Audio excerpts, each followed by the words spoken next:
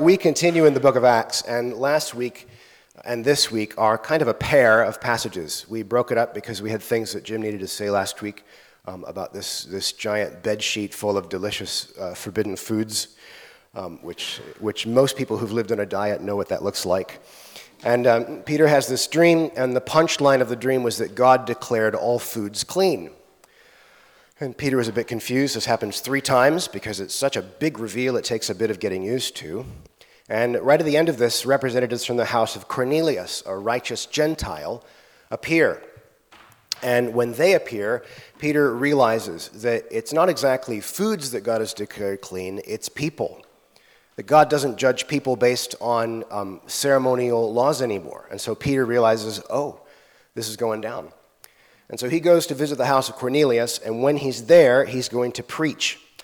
And so this is great news. The gospel is coming to Gentiles, people like us. And now what? How are we supposed to talk to these Gentiles? What are we supposed to do with them when they join us? And the truth of the matter is that the rest of the book of Acts is going to try and answer these hard questions. What do we do with the people now that they're here? But for us today, I want to focus on how it is in the passage we're about to read that we are going to witness the first attempts to explain the gospel to outsiders. This is an interesting passage because Peter's faced with an interesting first-time problem. Every other time he's preached to insiders. Now he's preaching to proper outsiders. And this tells us something about what's in his head, and we get to ask some big questions. So let's read the passage first. I'm going to ask Rachel the Cronin to come. And we're going to read Acts 10:34 to 11:1. And we're going to read it from the screen, I believe. So Peter opened his mouth and said, "Truly I understand that God shows no partiality, but in every nation, everyone who fears him and does what is right is acceptable to him. As for the word that he sent to Israel, preaching good news of peace through Jesus Christ, he is Lord of all. You yourselves know what happened throughout all Judea, beginning from Galilee after the baptism that John proclaimed. How God anointed Jesus of Nazareth with the Holy Spirit and with power. He went about doing good and healing all who were oppressed by the devil, for God was with him. And we are witnesses of all that he did, both in the country of the Jews and in Jerusalem.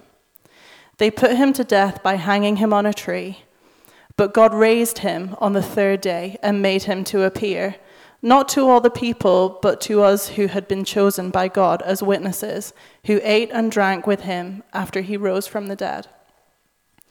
And he commanded us to preach to the people and to testify that he is the one appointed by God to be judge of the living and the dead. To him all the prophets bear witness that everyone who believes in him receives forgiveness of sins through his name." While Peter was still saying these things, the Holy Spirit fell on all who heard the word. And the believers from among the circumcised who had come with Peter were amazed, because the gift of the Holy Spirit was poured out even on the Gentiles. For they were hearing them speaking in tongues and extolling God. Then Peter declared, "Can anyone withhold water for baptizing these people who have received the Holy Spirit just as we have?" And he commanded them to be baptized in the name of Jesus Christ. Then they asked him to remain for some days. Now the apostles and the brothers who were throughout Judea heard that the Gentiles also had received the word of God. Thank you. Excellently done. Excellently done.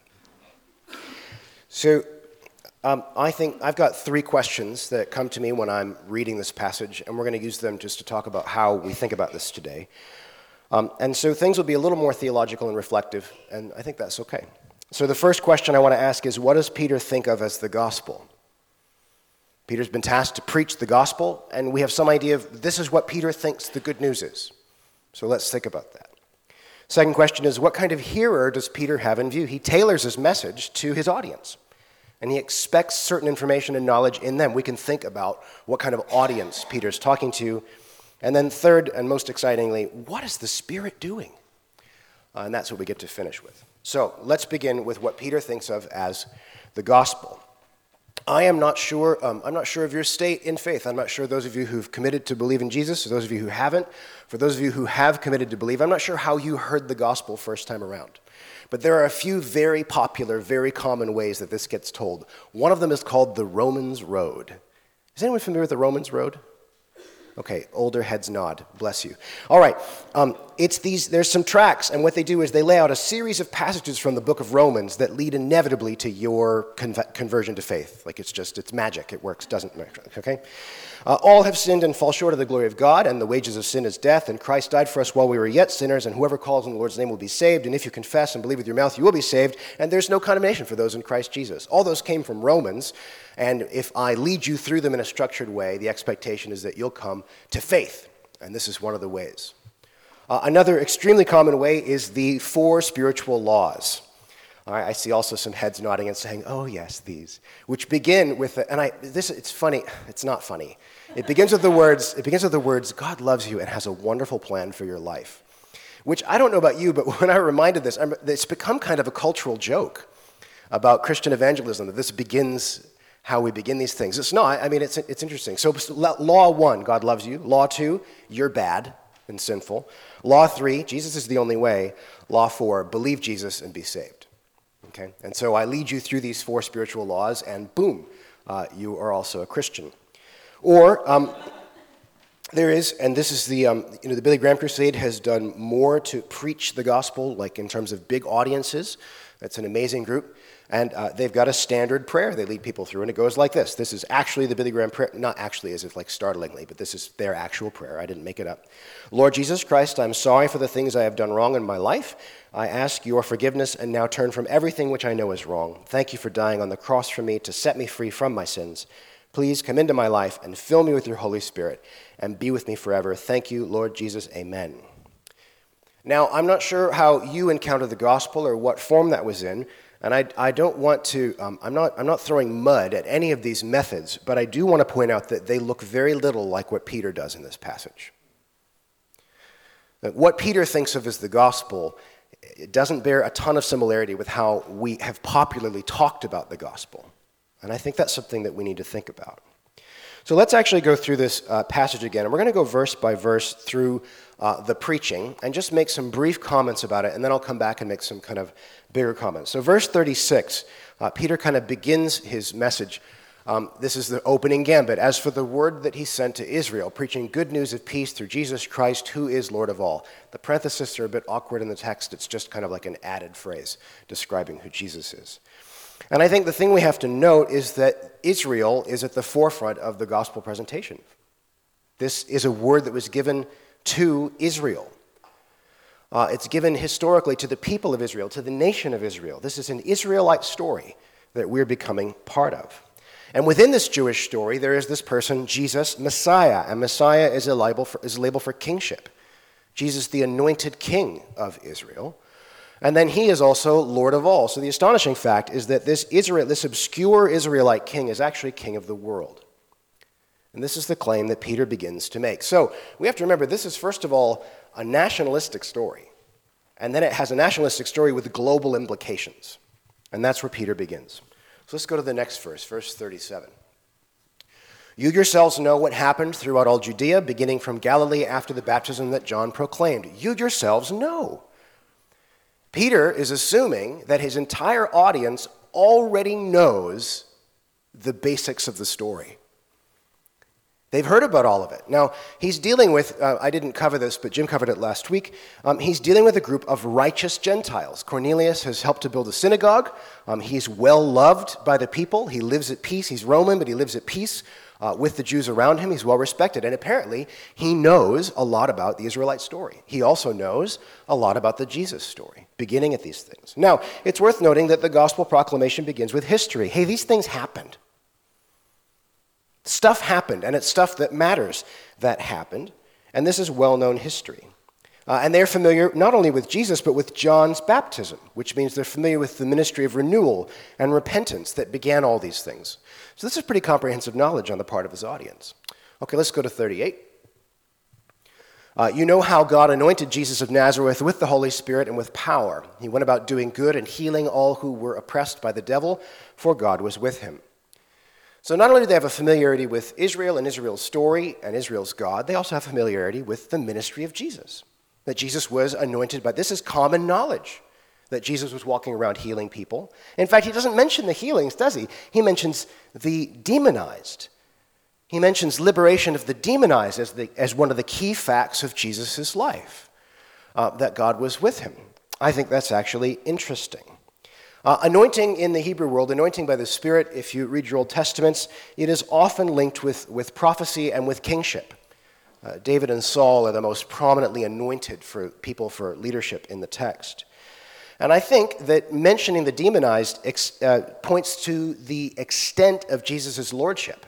He's Lord not only of the whole world, he's also Lord of the spirit world. And this is part of the proclamation, that the scope of Jesus' kingship is quite a bit bigger than you might think. It's interesting. Let's go to 39, and this we're going to break into two parts. And we are witnesses of all that he did, both in the country of the Jews and in Jerusalem. Full stop. Let's wait there. Peter's testimony is, I saw it. Not just I, but we saw it. We were there. We give you first-hand accounts of the goings-on. If you go back in your Bible later and you open up 1 John 1, there's this lovely opening phrase in the first letter of John, which is that we've seen in our eyes and touched with our hands and heard with our ears. He's saying, I was there. And I'm carrying the testimony personally for these things. It's fantastic. And Peter's saying the exact same thing. And the first gospel proclamations were always personal testimonies of an eyewitness event. Now the second half of this is they put him on a tree, put him to death by hanging him on a tree, or literally on a piece of wood. For many people, this is the key gospel moment. This is the key proclamation of Jesus, and yet Peter just moves right past it. It's just, yeah, this happened. And that's interesting. And I think it's worth noting that someone dying is not very good news. I mean, death happens all the time. The death rate, with the exception of, in fact, for humanity, the death rate sits at a comfortable 100%. This is the most unsurprising news in the world, that Jesus died. It's what happened next that was astonishing. And so let's go to verse 40. But God raised him on the third day and made him to appear, not to all the people, but to us who had been chosen by God as witnesses, who ate and drank with him after he rose from the dead. Now, he's alive. That is the most exciting part of the story, is that Jesus is alive and that the death didn't stop him. And this extends further to suggest that he's not only Lord of Gentiles and Jews, and not only Lord in the spirit world, but he's Lord of life and death. And so the scope of the kingship of Jesus keeps getting bigger and more astonishing, and this is part of what's amazing. Once again, we have chosen witnesses, that they get to see these things. And note that what they witness to is that we ate and drank with him. In other words, he ain't no ghost. He has a body. And he ate fish, and we touched him, and we hung out with him, and he's real. And so this is part of their witness, part of their first testimony. Let's go on to 42. And he commanded us to preach to the people and to testify that he is the one appointed by God to be judge of the living and the dead. Those of you who have seen the Blues Brothers can hear the Belushi brothers saying, we're on a mission from God. This is the new mission. They've got it. We've been appointed. And now he is also judge of the living and the dead. He's judge over all. Scope has been expanded quite extensively. There's almost no realm of the known world where Jesus is not Lord at the moment, which is an occasion for both fear and wonder and worship on our part. All right, lastly, verse 43, to him all the prophets bear witness that everyone who believes in him receives forgiveness of sins through his name. This apparently is finally whatever the good news might be in this story, that all the prophets bear witness. In other words, everything you've read about, because they only have the Old Testament, everything you've read about is true in Jesus, and that everyone who believes in him, in this person Jesus, who's the fulfillment of these prophecies, receives forgiveness of sins. I'm not sure what sins Peter has in mind relative to the Gentiles. The Jews have a code of law which clarifies what sin is. Disobey the law and you've sinned. The Gentiles are not under covenant obligation, so they don't have sin in the same way. So what is the forgiveness? Forgiveness for existing as Gentiles? Forgiveness, we'll forgive you for not being Jewish, right? There's some weirdness, and I'm not going to suggest that I have the answers to this right now. I want you to know that when you read this verse, it's weird. And it's not quite so simple as saying, you too can be forgiven. Something else may be going on here, and it bears reflecting about. All right, let me say some summary things for a moment about what Peter thinks of as his gospel. First, I think I've got three things to say. First, it seems to me that Peter's proclamation majors on the life of Jesus and not the death of Jesus. Proclaiming the good news is proclaiming the good news of the living Jesus and of his whole life. In fact, if you read it, most of the apostolic preaching focuses on Christ's life, not to the exclusion of his death on the cross, but they're so excited that he's alive. And you would be too, if your best friend had died and come back to life and was now the Lord of all. Like you'd be pretty stoked about that. Now, the proclamation, I think we've made clear, also seems to center on the lordship of Jesus. He's Lord of Israel. He's Lord of the nations. He's Lord of the spirit world. He's Lord of death. He's Lord of life. And therefore, he is judge of all. The proclamation of Jesus is the proclamation of a wide-ranging Jesus. I think that's worth keeping in mind. Second, Peter doesn't seem to preach an individual salvation. It's the kingdom of God and the people of God which is in play. Many of us have received faith in a kind of it's me and my Jesus way. And the gospel seems to be, come be part of the kingdom of God. Come join the community of people for whom these things are going on. And we must remember that this is a nationalistic story. Nationalism is a very unhappy word these days, right? Like you may think nationalism and you picture people waving Union Jacks in Scotland, right? That's not a good thing, right? And maybe that's the kind of thing you have in mind. And yet, Jewish nationalism can be weird, but the Jewish nationalism that centers on Jesus as king is kind of what we're supposed to have. He's Lord of all, and his kingdom extends to the entire earth.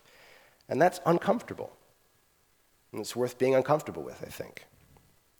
Mortimer Arias is a guy who wrote a book called Announcing the Reign of God, and in it he makes a fascinating observation, is that when Jesus comes preaching the gospel in Matthew, Mark, Luke, and John, he says, the kingdom of God is near. And when the apostles start preaching, they seem to not pick up on the kingdom of God is near. What they say instead is, the king is here. And that's the key transformation at the resurrection of Jesus. The kingdom of God is near, Jesus says, and the apostles show up and say, the king is here. Let's change our lives because he's here. Third thing I wanted to say about Peter's proclamation is that the gospel is the whole story of Jesus' life. It isn't just the cross. It begins in Israel with John's baptism, with Jesus' receipt of power from God, with his miracles and ministry, with opposition to him that leads to his death, and to his amazing resurrection, all entrusted to chosen witnesses. The gospel is the whole story, not just one piece of it. There is no gospel, furthermore, apart from the witnesses who bring it to us, who connect us to that story. It's eyewitness accounts that begin this and hold us together. Now, I think it's interesting that Peter seems to ask an awful lot of his audience. His anticipation of how much they understand is, in my mind, very high. And his preaching looks very little like what our preaching would commonly look like to people who are proper outsiders. We have to begin with a lot more information. And this begs a further, and this is our second overall question. What kind of hearer does Peter have in view? What kind of hearer? Now, I'm not going to repeat reading the whole passage. I'm just going to bring some summary comments, which I think is this.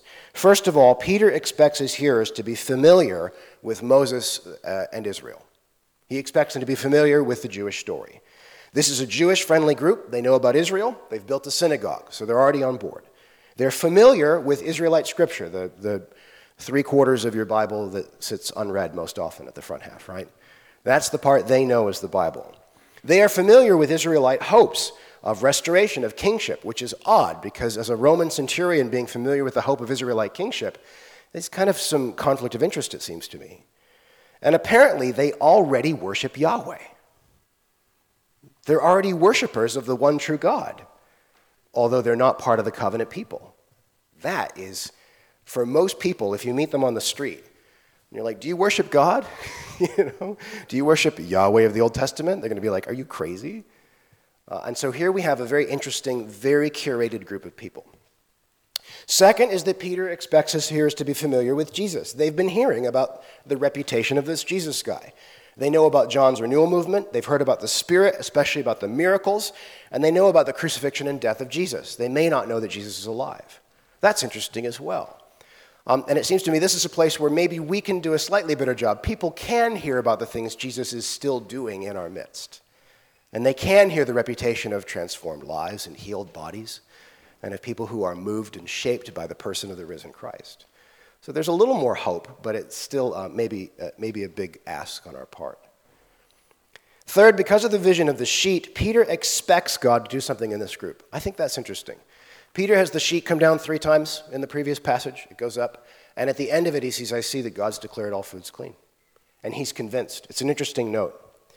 He may not quite understand what's going to happen, but he's not as surprised. So 1034, Peter says the words, now I see that God shows no partiality. This is the beginning of his sermon. I see that God, this is it. I'm ready for what God's about to do.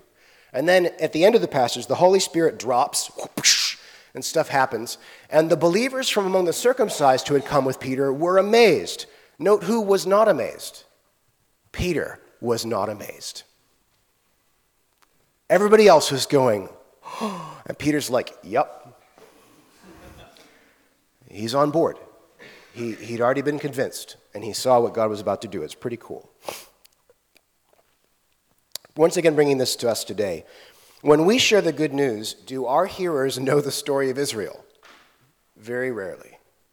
Do they know Moses and the law? Chances are not at all. Are they already worshipers of Yahweh? I mean, unless you're in Israel talking to practicing Jews, it's very unlikely. Are they familiar with Jesus? Well, they might know like a popular blonde-haired, blue-eyed Jesus, but they probably aren't familiar with Jesus. They may know that he died. Most people seem to know that, but do they know that he's alive? And so we come at the gospel from very different places. And this leads me to a question further. What's the importance of pre-educating people for the gospel? How much do we think people need to know before they can believe? Do you need to know about Israel? Do you need to know about Yahweh? Do you need to believe in God before you can believe in Jesus as God? And we just subvert your God belief in certain ways? Have you heard about the resurrection? What kind of pre-education is required? Or, even more significant question, how much do you need to know to be saved? How much knowledge are you supposed to have? Right? I'm at this lovely point in my life where I've got some letters in front of my name, R-E-V, right? And I'm in a degree program so I can get some more letters after my name, Ph.D. At some point, will I know enough to finally be saved, right? Or will the letters come between me and salvation? That's a problem, isn't it? How much do you need to know? Do you need to become Jewish first? Do you need to be circumcised? This is... right.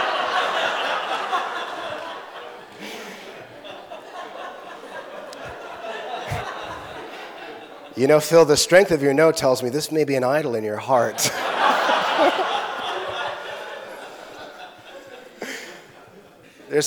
Never mind. Okay.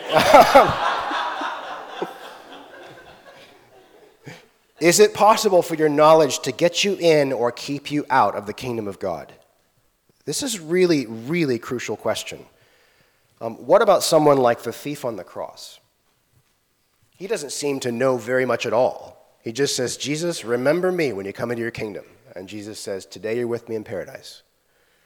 So it seems like the threshold is quite low, right? He didn't even get baptized, right? There's some real questions about this stuff. Now, I'm not going to lie to you and tell you that there are easy answers to these questions. I don't think there are.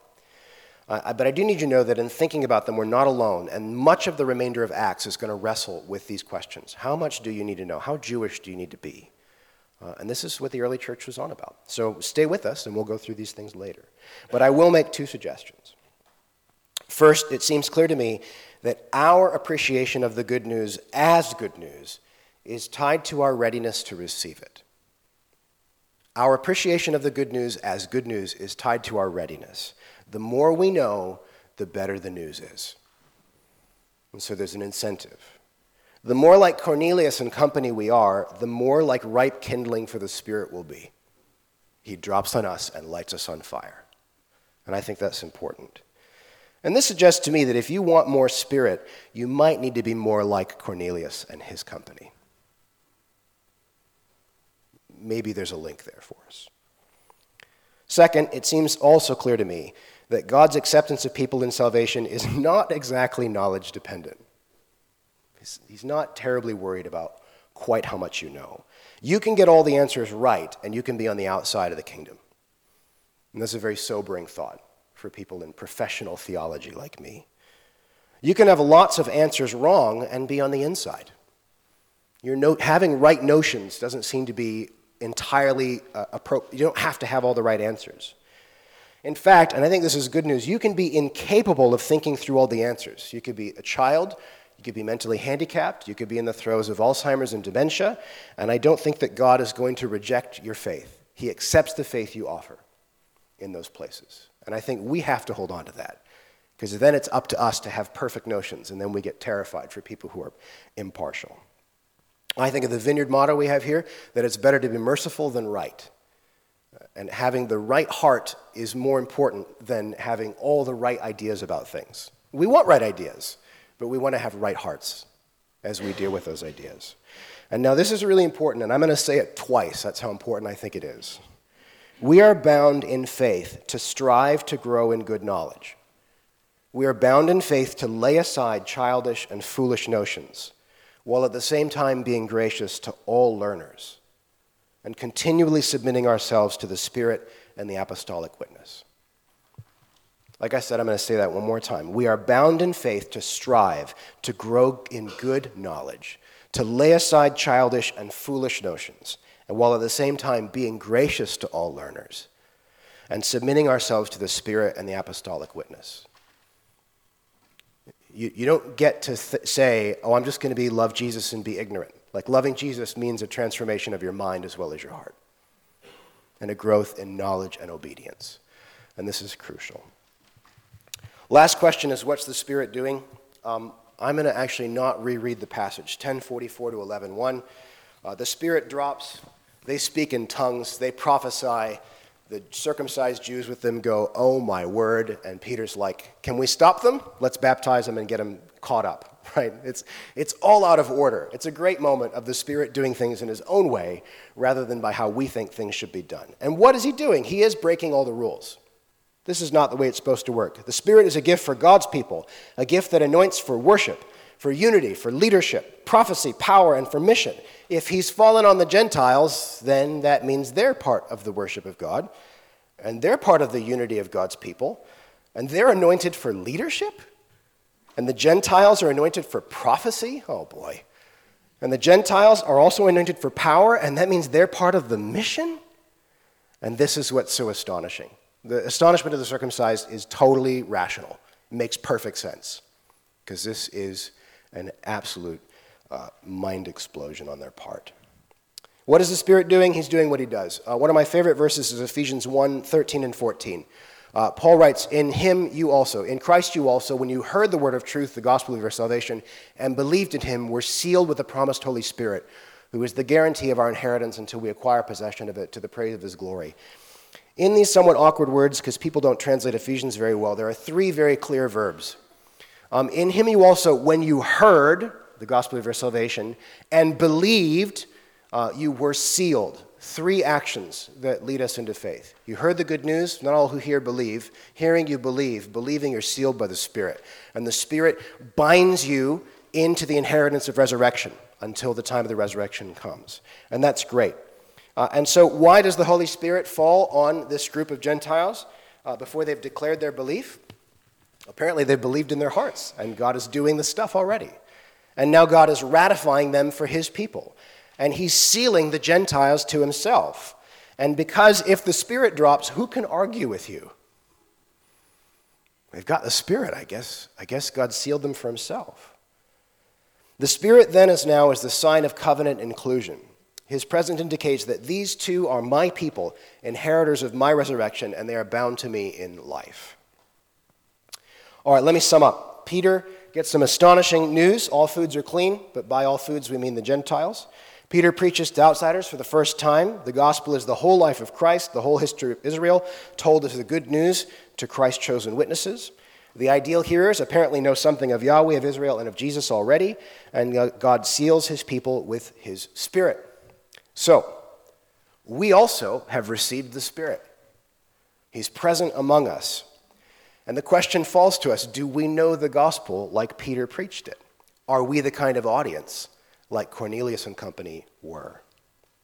It's possible that like Cornelius, we haven't been as attentive, unlike Cornelius, we have not been as attentive to the bigger story or even to the story of Jesus. And so let's not take the Spirit for granted. And in view of this, I think the challenge to us may be to live worthy of the gospel message.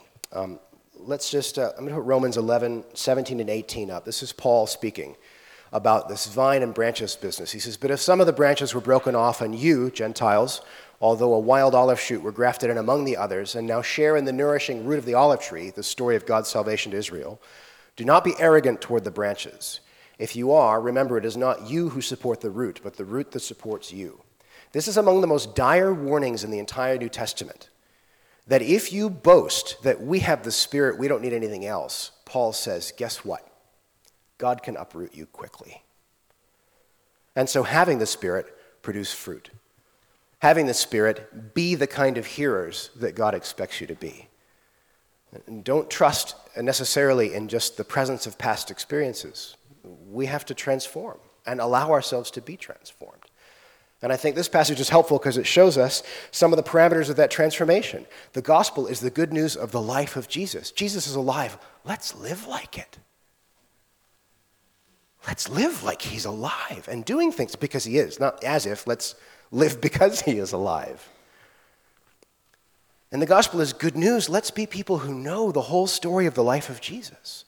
Let's be good hearers. And let's become ripe kindling for the Spirit to pour on us in fresh and astonishing ways.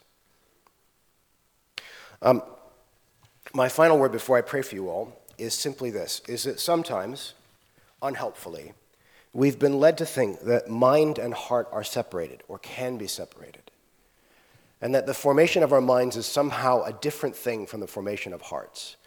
But the medievals in particular had a lovely word, the intellect, which is the spiritual mind, which binds mind and heart, and is the place where the Spirit can meet and transform us.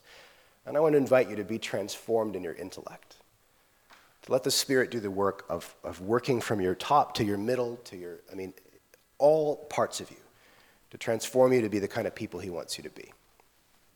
We're going to enter into a time of prayer right now. I may have helped some of you to sleep this morning, and that's fine if I did. If you just woke up and are just coming with us, now's your moment to get prayer for whatever you need.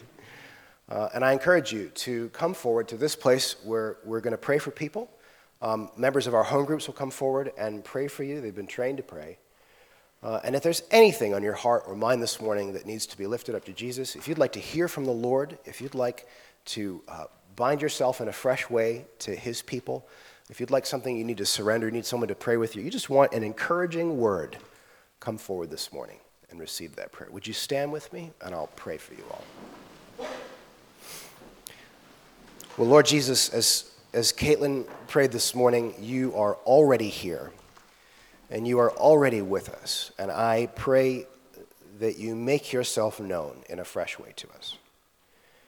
I thank you for your word that instructs and guides us. I pray that we would have a kind of glorious conviction to spend more time in it, to love your word and to love your story, because it's the story that makes sense of our lives.